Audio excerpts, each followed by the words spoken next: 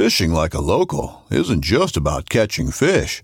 It's about connecting with the environment and the people who call it home.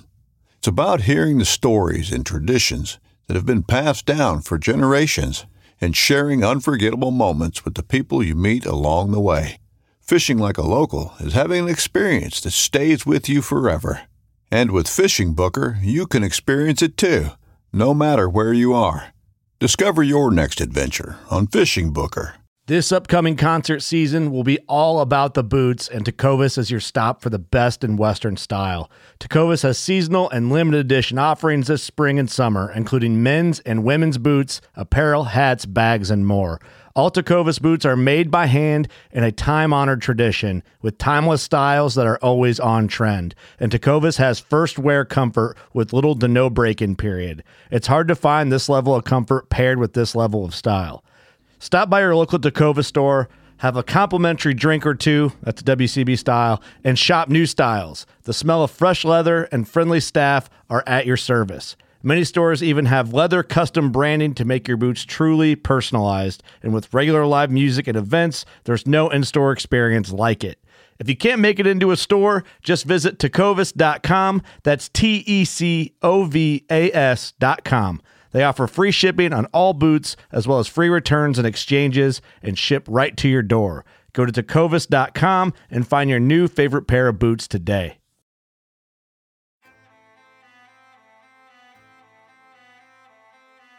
So there's a reason why I started Blood Origins.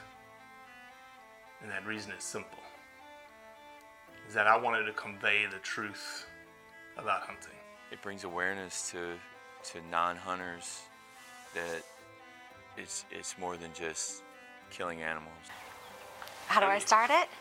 Brittany. My name is... Does my hair look okay? It's fantastic. My name is Mike Axelrod. Start again. Yeah, I hated it too. Braxton, you said something in the car to me. You said that you were living on borrowed time. There's a perception around who hunters are, what we're supposed to be, and a feminist that works for a non-profit that is a hunter that has only eaten wild game for the last 20 years is likely not the thing that people think about when it comes to a hunter.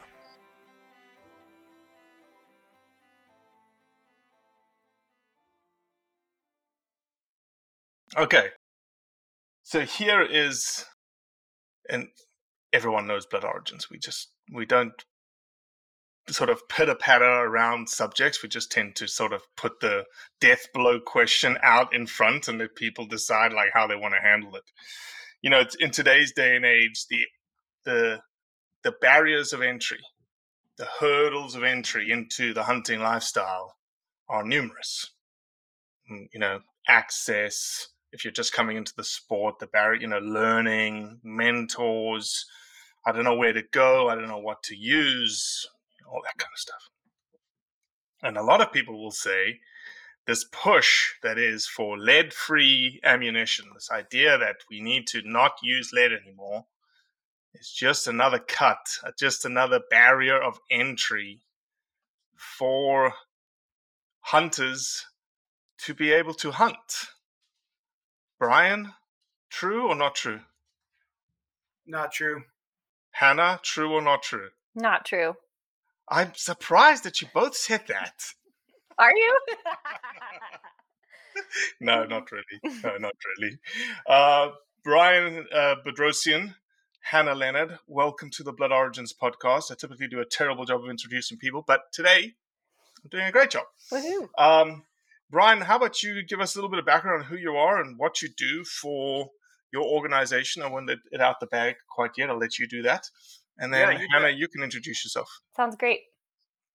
So I wear a couple of different hats. The hat I think I'm going to be talking most with today is co-founder and director of an organization called Sporting Lead Free, where we promote the voluntary use of lead-free ammunition and tackle for hunting and fishing. But I also wear a research biologist hat. I'm an ornithologist, a raptor ecologist. I'm the conservation and research director for a NGO called Teton Raptor Center. And I'm also adjunct senior research scientist at the Wyoming Natural Diversity Database at the University of Wyoming. And Bryan, I think you need more hats. I also do have a company where I make and manufacture net launchers for catching. Oh, I was about to say, I thought you were about to say I have a company that manufactures hats. That would be awesome because we do buy a lot of hats. Hannah Leonard. My name is Hannah Leonard, and I am the outreach coordinator for Sporting Lead Free. That is my biggest, most official hat, but I also am the vice president of the Teton Valley Trout Unlimited chapter, as well as the president of the First Hunt Foundation Teton Valley chapter, as well as, many other things. But as far as So your my day short and job is sweet, the outreach coordinator for Sporting Lead Free. Sporting Lead Free. Sorry, I could not get that off my tongue. Sporting Lead Free. So let me ask this then. You both said no to my question as it being a barrier of entry. Why? Why is it not a barrier of entry? It's the easiest ammunition to buy. It's the cheapest ammunition to buy. Why do you say it's not a barrier of entry if I would have to find something that's scarcer and costlier? Maybe I'll start. And I think you said one word in that sentence that I think is the defining word. And you said have to. You said you have to. No one's saying we have to. Sporting Lead Free is not pushing mandatory regulations or legislation. This is an educational initiative to promote the voluntary use of lead-free ammunition. And I believe that argument that this is a barrier to new hunters are folks that are concerned that this will become regulation and mandatory. And at this point, it's not, and nor do we think the data support that it should be at this point. Is Sporting Lead Free pushing for it to be regulated? Hannah, this is an audio medium. I didn't want to interrupt Bryan, but no. Well, this is an audio medium. You can't just shake your head and people know what you're saying. Okay. I was going to see if Bryan wanted to continue that, but I'll take that one. We are absolutely not in the realm of pushing regulation or legislation. As Bryan just said, the data show that that is not an effective way to move about this issue.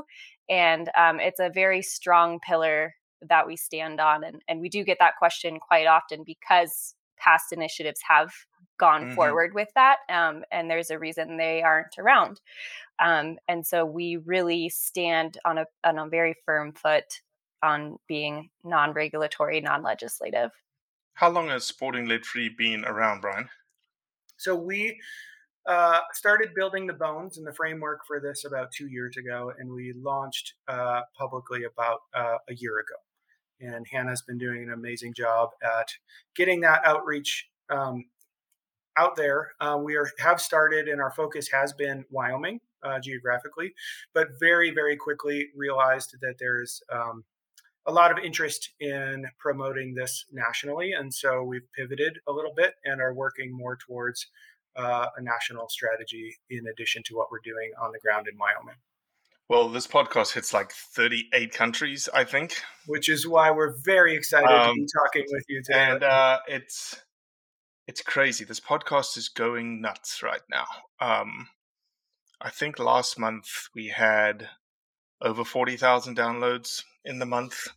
And yeah, I don't know, we're projected to 500,000 potentially this year. So I love it because we have so many varied guests on here and so many varied topics that people can just like pick and choose, like what do they want to listen to? Oh, that subject really tickles my fancy, essentially.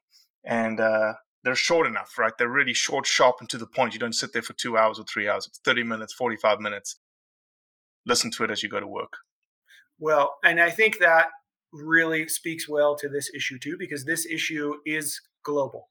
This issue affects hunters, anglers, and wildlife across the globe, from stellar sea eagles in Japan's and whitetail sea eagle in Europe to bald eagles and golden eagles in North America. So, and South America too, of course. So, Bryan, in that laundry list of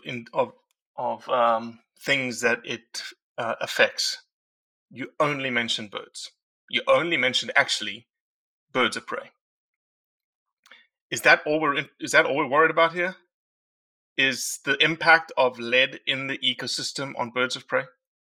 The largest concern we have is lead in the ecosystem on birds. In birds, digestive systems are such that they assimilate lead at a faster rate than mammals. And we've had graduate students looking at lead ingestion in scavenger species like bears and wolves and coyotes and cougars. But by far, it's clear that the data are showing that birds, in particular scavenging birds like raptors, are at highest risk. But What do you think of that? Go ahead. Sorry, I didn't mean to cut you off. I was going to say, we also know that lead ingestion really affects other birds beyond raptors, like doves, waterfowl, and other birds that are But does it really affect them because of the bioaccumulation through the trophic system? Well, there's like it does a bird of prey. There's multiple. No, not the bioaccumulation like a bird of prey, but the direct ingestion from spent shot. So waterfowl are directly ingesting spent shot from the bottom of the waterways. Mourning doves are ingesting those pellets they confuse them with grit, and so they're eating them. And they're in some of those really high dove hunt areas. There's substantial mortality in the dove populations. But can we really talk about waterfowl? We've been shooting steel for forever now. Yes, but that we have been shooting steel for waterfowl, but we have also been shooting lead for upland game. So the bioaccumulation through upland game into raptors is also a potential. Okay. I'm interested to hear your opinion, Hannah. This is that Science article that came out about about bald eagles, and that the majority of them have lead in their systems, and they showed that the lead in their systems was causing population, and I'm just going off the top of my head after reading this, I think 6 months ago, whatever it came out, that the lead in their system was causing, they had two eagle species, right? It was bald eagles and golden eagles. Correct. Man, look at that. And the results were that it was slowing population growth rate by like 1% and 3%. It was an extraordinary small amount of effect on the population growth rate, to a point where actually, if you looked at the data and you looked at the general population increase, it really wasn't affecting it at all, right? Well, so I would say to that article point, what was really unique for that article is that it was the first scientific article that showed a population level effect on bald and golden eagles. So prior to that article being published, a lot of other organizations didn't want to take a stance on lead because they said, oh, well, we manage wildlife as, a population, not as individuals. So yes, lead ingestion might be impacting individual birds, but not the population. So what this paper was really highlighting is that it does in fact have population level effects. And yes, that might be a small percentage point, but that's still a population level effect. And if we did not continue hunting, or we had not hunted with lead, the bald eagle growth would be far more than it is right now.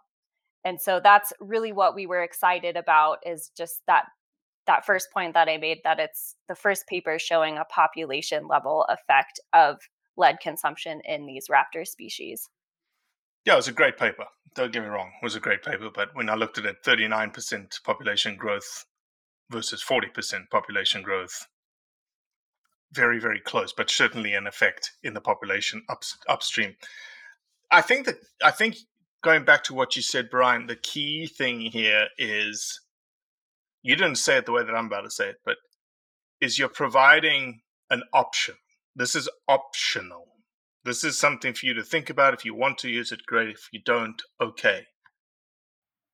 Correct. I mean, at least that is absolutely our take on it. I mean, as somebody I'm a large hunter. I love hunting elk, pronghorn, deer, usually harvest a few animals every year. I like to walk away from my gut pile knowing that I fed eagles in a safe way, rather than knowing there's a chance that one or two of those eagles that fed on my gut pile may have died. But yeah, 100%. Like, will we get rid of lead out of the system? No. And do we want to? From hunting, no. I mean, I still use lead at the range. I still use lead when I'm shooting clays. If there's no risk to enter the food chain, then I think using lead is a fine option. And most ammunition is sold for non-hunting purposes, and so we don't necessarily need to shift all of that manufacturing towards non-lead when there's no risk of wildlife effects. Hannah, do you have the statistics on the difference in cost? If someone was going to say, like, "Hey, I want to try it." So I love this question because, as anything in our life right now, COVID really threw a big old wrench in that. Sure. Um, right now, it really depends on the manufacturer and the caliber. So, for example, we do shooting demos throughout the state, and in order to do that, we have to have a supply of ammunition. So, when we first launched this last May, ammunition prices both for lead and lead free were astronomical. You're paying $70, $75, $80 a box for 20 rounds. I just purchased some lead free ammunition for a demo the other day from Federal, their copy trophy line, or trophy copper line. And it was $40 for that box. So when you're What caliber asking, was that, Hannah? a 30-06. Okay. And so when you are comparing, like, say, your Remington core lock ammunition, which is your least expensive big game ammunition typically you can find on the shelf, that Love Remington core lock. That is exactly what I use. 270 Remington core lock. Yeah, so wait till you see how that fragments. But so you can Oh no, buy I know how it fragments. I've bitten into meat that Yes. has fragments of my lead in it. So when you're comparing Remington core lock prices with a lead-free option, you're going to have a more substantial cost difference, $10 to $20 depending on the caliber. Now, if you're shooting Nosler AccuBond or Nosler Partition, and then you switch to a lead-free, sometimes the lead-free, so Nosler E-Tip is their lead-free line, that might even be less expensive. So it's a hard question to answer, but in general, you'll find a price difference from lead to lead-free of about the max, probably, $20 if you're going from core lock to E-tips, and more than that. But it's, for us, that cost is worth it because we know, like Bryan said, that we're providing an awesome meal to these scavenging species, and then we're also not bringing any of that home to bite into later. Or if we've got kiddos or a pregnant wife at home, we want to make sure that people are knowledgeable about how their ammunition performs so that they can make that voluntary choice and say, okay, this is what I'm going to use because I feel this certain way, or I know this now, so I can make that educated decision on what I'm purchasing, regardless if it's going to cost me $10, $20 more. That's worth it to me, my values. Okay, so the next question, because you're the outreach coordinator. These are the stock standard questions, right? And you just mentioned it, which is something I'm keen on and I'm keen on understanding more about. Yes, the bullets, the cost. Then there's the whole question of ballistics. It's not going to do what my lead ammunition does. In your explanation of the cost, you said that we do you do demonstrations. I don't want to call them ammunition demonstrations, but probably they are. Tell me about that. Yes. So seeing is believing in a lot of these situations. 100%. Show, don't tell. Right. Show, don't tell. And so what we do during these shooting demonstrations is we set up these big shooting barrels, is what we call them, and we line them up with water jugs. We shoot into the water jugs. These big barrels collect the fragments and the bullet. And then as, a group, we go up and we compare what that lead bullet aftermath looks like versus the copper. So that in itself is just showing the fragmentation, right? So we also then shoot a clear ballistics gel to show through the wound channel what that bullet looks like. When you and me go to the shooting range to sight in our rifle, we're shooting paper. So a lot of people have no idea that when they shoot their lead ammunition and it impacts that animal, what that fragmentation looks like. And so primarily in our shooting demos, we're not only showing how we encourage folks to bring their own rifle and the ammunition they've been shooting so they can see. I've had a lot of folks be like, oh, I shoot Nosler Partitions. They don't do that. they do. It might not be like Remington Corlock, but they do still fragment. So we not only do it for showing, how the bullet looks in that regard, but then also comparing, ballistically, like, oh man, that copper bullet of the same caliber as the lead bullet, that went through 5 water jugs before it stopped, compared to the lead bullet maybe only went through 3. And they're very simplistic in their ballistic. I'm not out there doing physics. I'm not a ballistic expert by any means, but I know enough to know that at hunting ranges, at ethical hunting ranges, copper bullets are going to perform just like lead bullets. Everybody knows that, sometimes you've got bad shot placement, and sometimes you have to take a shot that might be a little bit hairy. And knowing from the mouth of Hornady engineers themselves, they just came out with their new monolithic line. It's called CX. It's replacing their GMX bullet. And they were asked, if you were in a hunting situation, when would you use this lead bullet versus this new copper CX bullet? And the gentleman said, if you're in a once in a lifetime hunt and you're in Alaska, you're in Africa, and you've got kind of a weird shot that you're going to have to take, I am by far going to choose that copper bullet over the lead bullet, because I know that copper bullet has the oomph to get through that animal and to push through bone if I have a hairy shot placement. And that, coming from an ammunition manufacturer, for me was just an awesome sell as far as choosing a lead-free ammunition from the ballistics engineering experts themselves. Mm-hmm.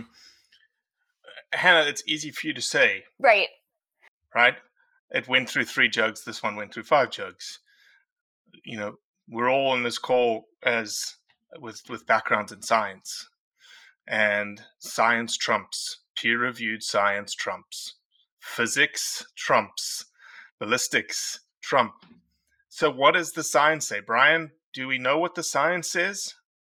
From the ballistic standpoint of the published papers, and most of the ballistics papers on copper versus lead ammunition come from Europe, they are showcasing that copper is just as good, if not better, than their lead counterpoints. And again, like Hannah, I'm not a ballistics expert, but when you look at the data, there's very little reason to think that copper, the terminal ballistics, are much different at all than the lead counterpart.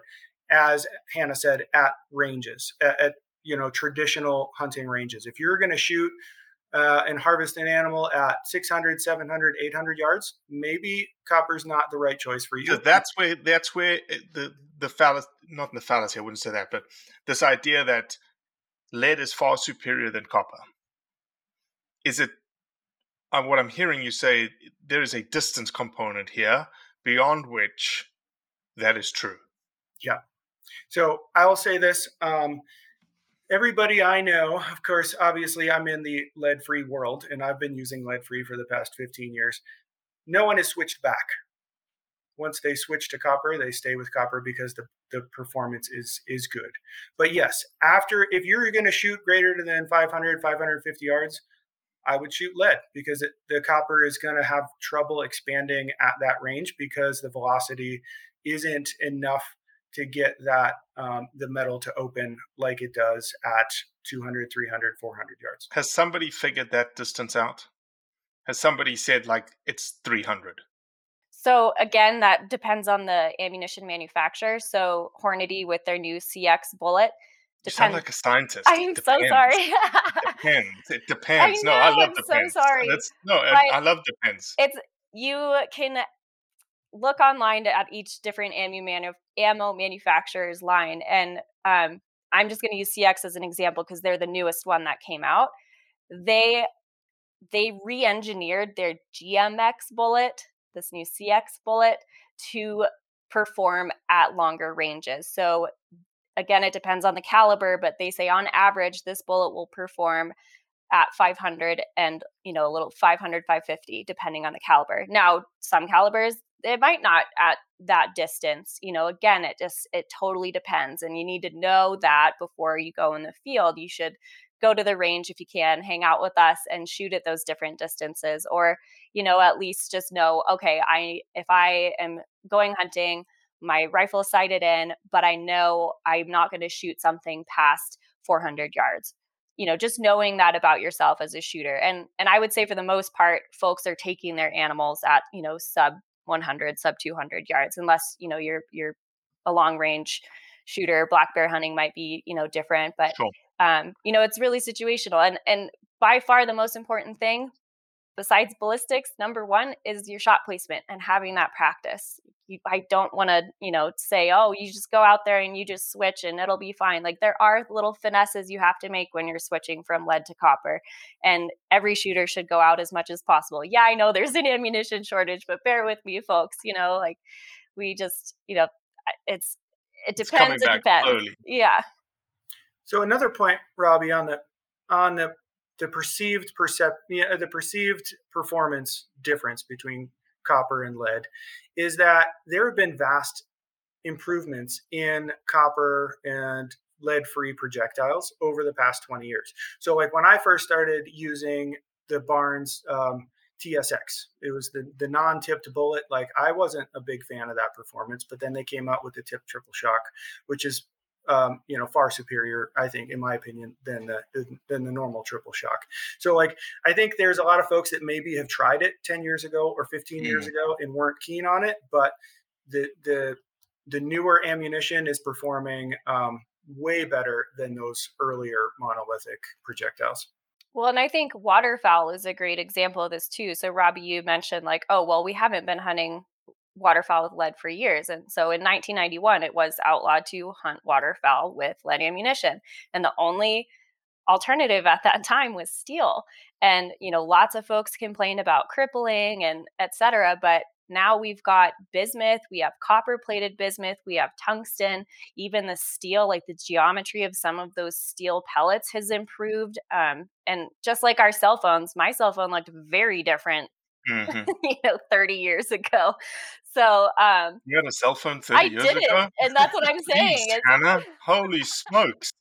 Like coming out the womb with a cell phone. I'm just in the future here. But it's to show that, this, if people are like, oh, well, I've tried it once and it was terrible, I'm never doing it again. That's just like saying you had a BlackBerry once and you're not going to use an iPhone. It's just, if you think of it in that way. So speaking of the science and performance, there's a study I was thinking about as Hannah was talking about waterfowl hunting.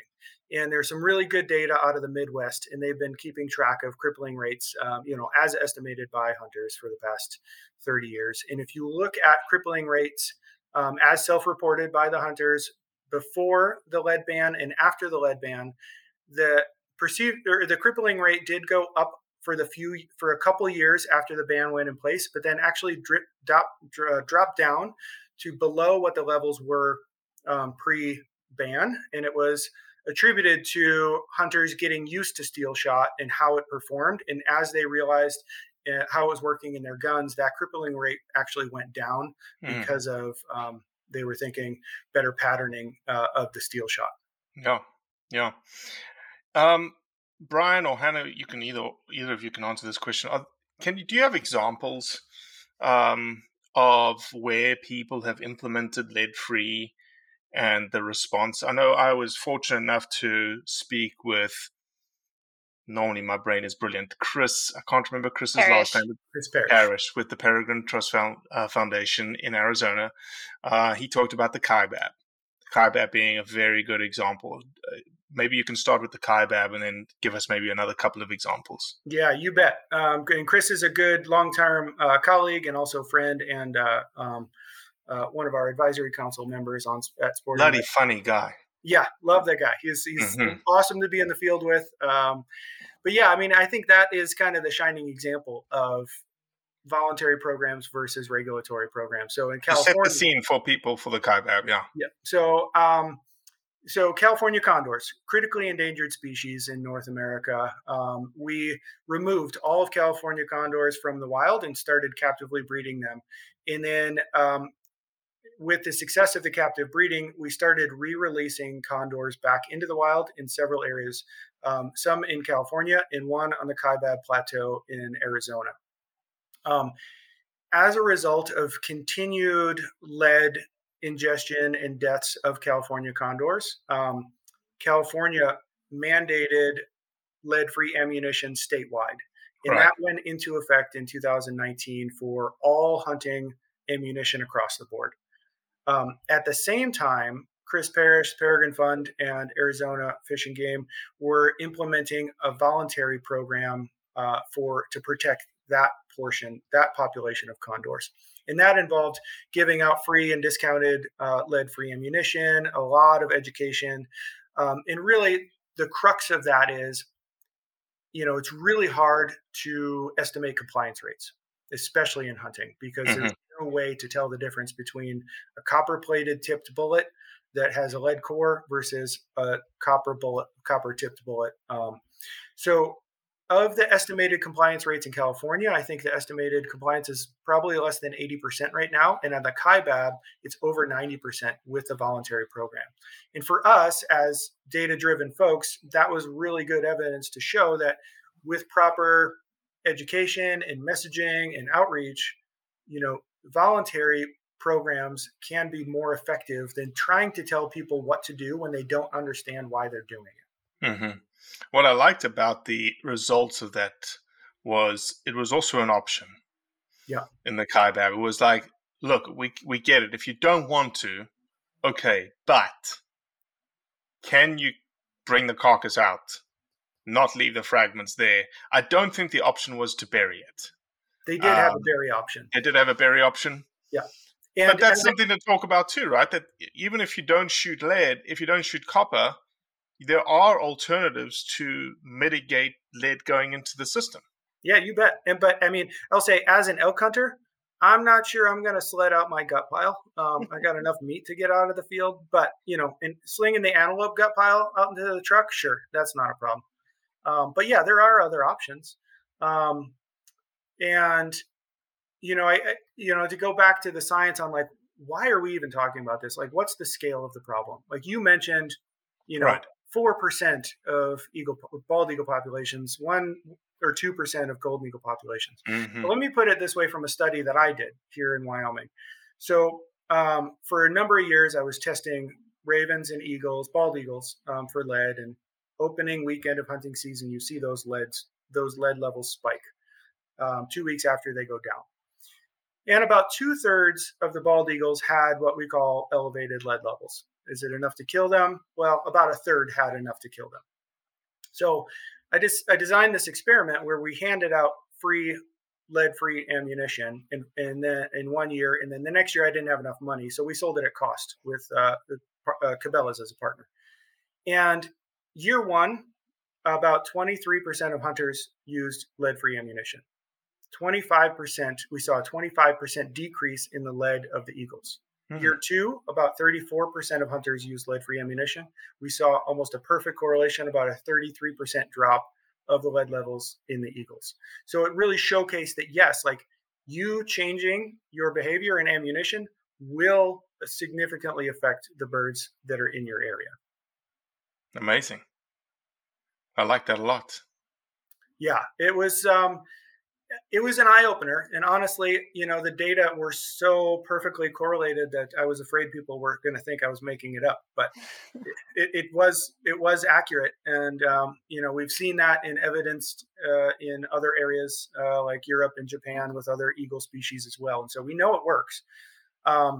Where are they getting it in Japan? There's not a very big hunting culture in Japan. Are we talking like lead weights for fishing and whatnot? No, it was big game hunting with stellar sea eagles. And I don't know the nuance of like how the hunting came into place. And so Japan is actually one of the areas that has mandated lead-free ammunition because of stellar sea eagles, which are, I believe, an endangered species over there. I know they hunt pigs, and I know there's some bear there, but I don't know if they hunt bear or not. Yeah, I believe it was northern Japan, and it did significantly. The stellar sea eagle population did respond positively to that. Wow. But again, that was banned. We are still just promoting. Just a lot of folks don't know about this, and people shouldn't feel bad or shamed that they have used lead or for generations we've used lead, but now that we can arm people with the information, they can make the right choice that's good for themselves and what their conservation ethics are. Did that study start sporting lead-free? Yeah. I did the classic science thing. I have been a scientist. I did the science. I published the papers, and I said, my job is done. I solved this problem. 10 years later, we're still seeing a lot of eagles with lead ingestion, and so that's why we decided to start sporting lead-free. Right. Yeah. Right. And, a lot of people think about bald eagles, especially across most of North America. And bald eagles are doing great. Best conservation story we have for wildlife in North America. Awesome. Golden eagles, on the other hand, are not. At best, they're stable, mostly declining in a lot of their range across the lower 48. And so, 1 or 2% of the population doesn't sound big. It is significant when you take into account long-term population growth. So these birds live 30, 35 years. Think about it. It's not just 1%, it's compound interest. So do you want your bank account to make, 0.3% or 3%? It makes a significant difference over the generational span of these eagles. Mm-hmm. Mm-hmm. And I want to just fill in a fact check real quick.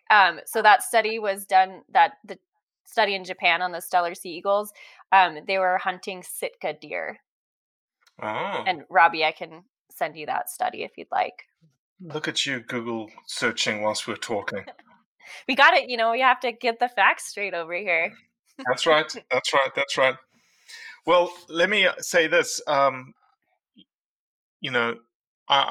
certainly a proponent of an option. I'm certainly a proponent of, hey, if this is something you want to see and you want to try for yourself, great. I'm certainly a big fan of non-regulatory measures on something like this, because specifically, as I started this podcast about, the barriers of entry to hunting is already very, very burdensome on someone trying to get into hunting. So I appreciate you guys. Where can people find more about sporting lead-free? So you can visit our website, and that's www.sportingleadfree, all one word, .org. We also are very active on social media, primarily Instagram, and that's @sportingleadfree. And we not only have all sorts of resources and great content on our website and social, but we also really like to engage with the sporting community who is kind of with us on this mission of going lead-free. So we have a free membership program, and then we also have an ambassador program, and we're working on a state representative program where that person might live maybe in Montana or over in New Hampshire, and they want to get involved at a deeper level. So we're working on that. And then we're also working on a conservation partner aspect of how you can get involved with us. So there's no shortage of how you want to get involved. You can dip your toe in, or you can jump on in fully with us. Awesome. Any level we would love. So please find out more, ask us questions. We love these hard questions, these hard discussions, because they're important. Yeah. I don't know if you've probably have thought of this, but I just had a brain fart. I like to use the word brain fart, but people are like, that's not typically something that comes bad out of your mouth, Robbie. It's typically really good. Have you thought about approaching these ammunition manufacturers and say, give us a discount code? Yes, we've been talking about that. Hannah's laughing. We've been having a lot of Robbie, that's not a brilliant idea. We've thought of it already.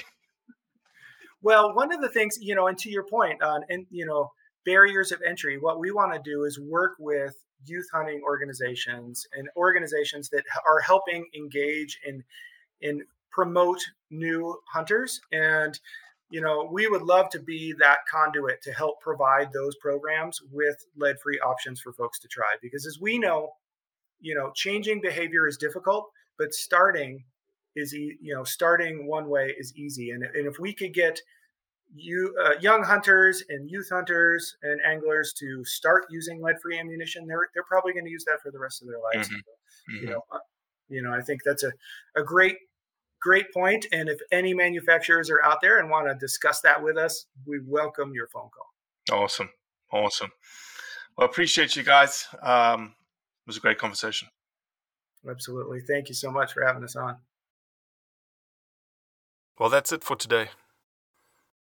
I appreciate you listening, as always. leave a review, share it with your friends, and most importantly, do what's right to convey the truth around hunting.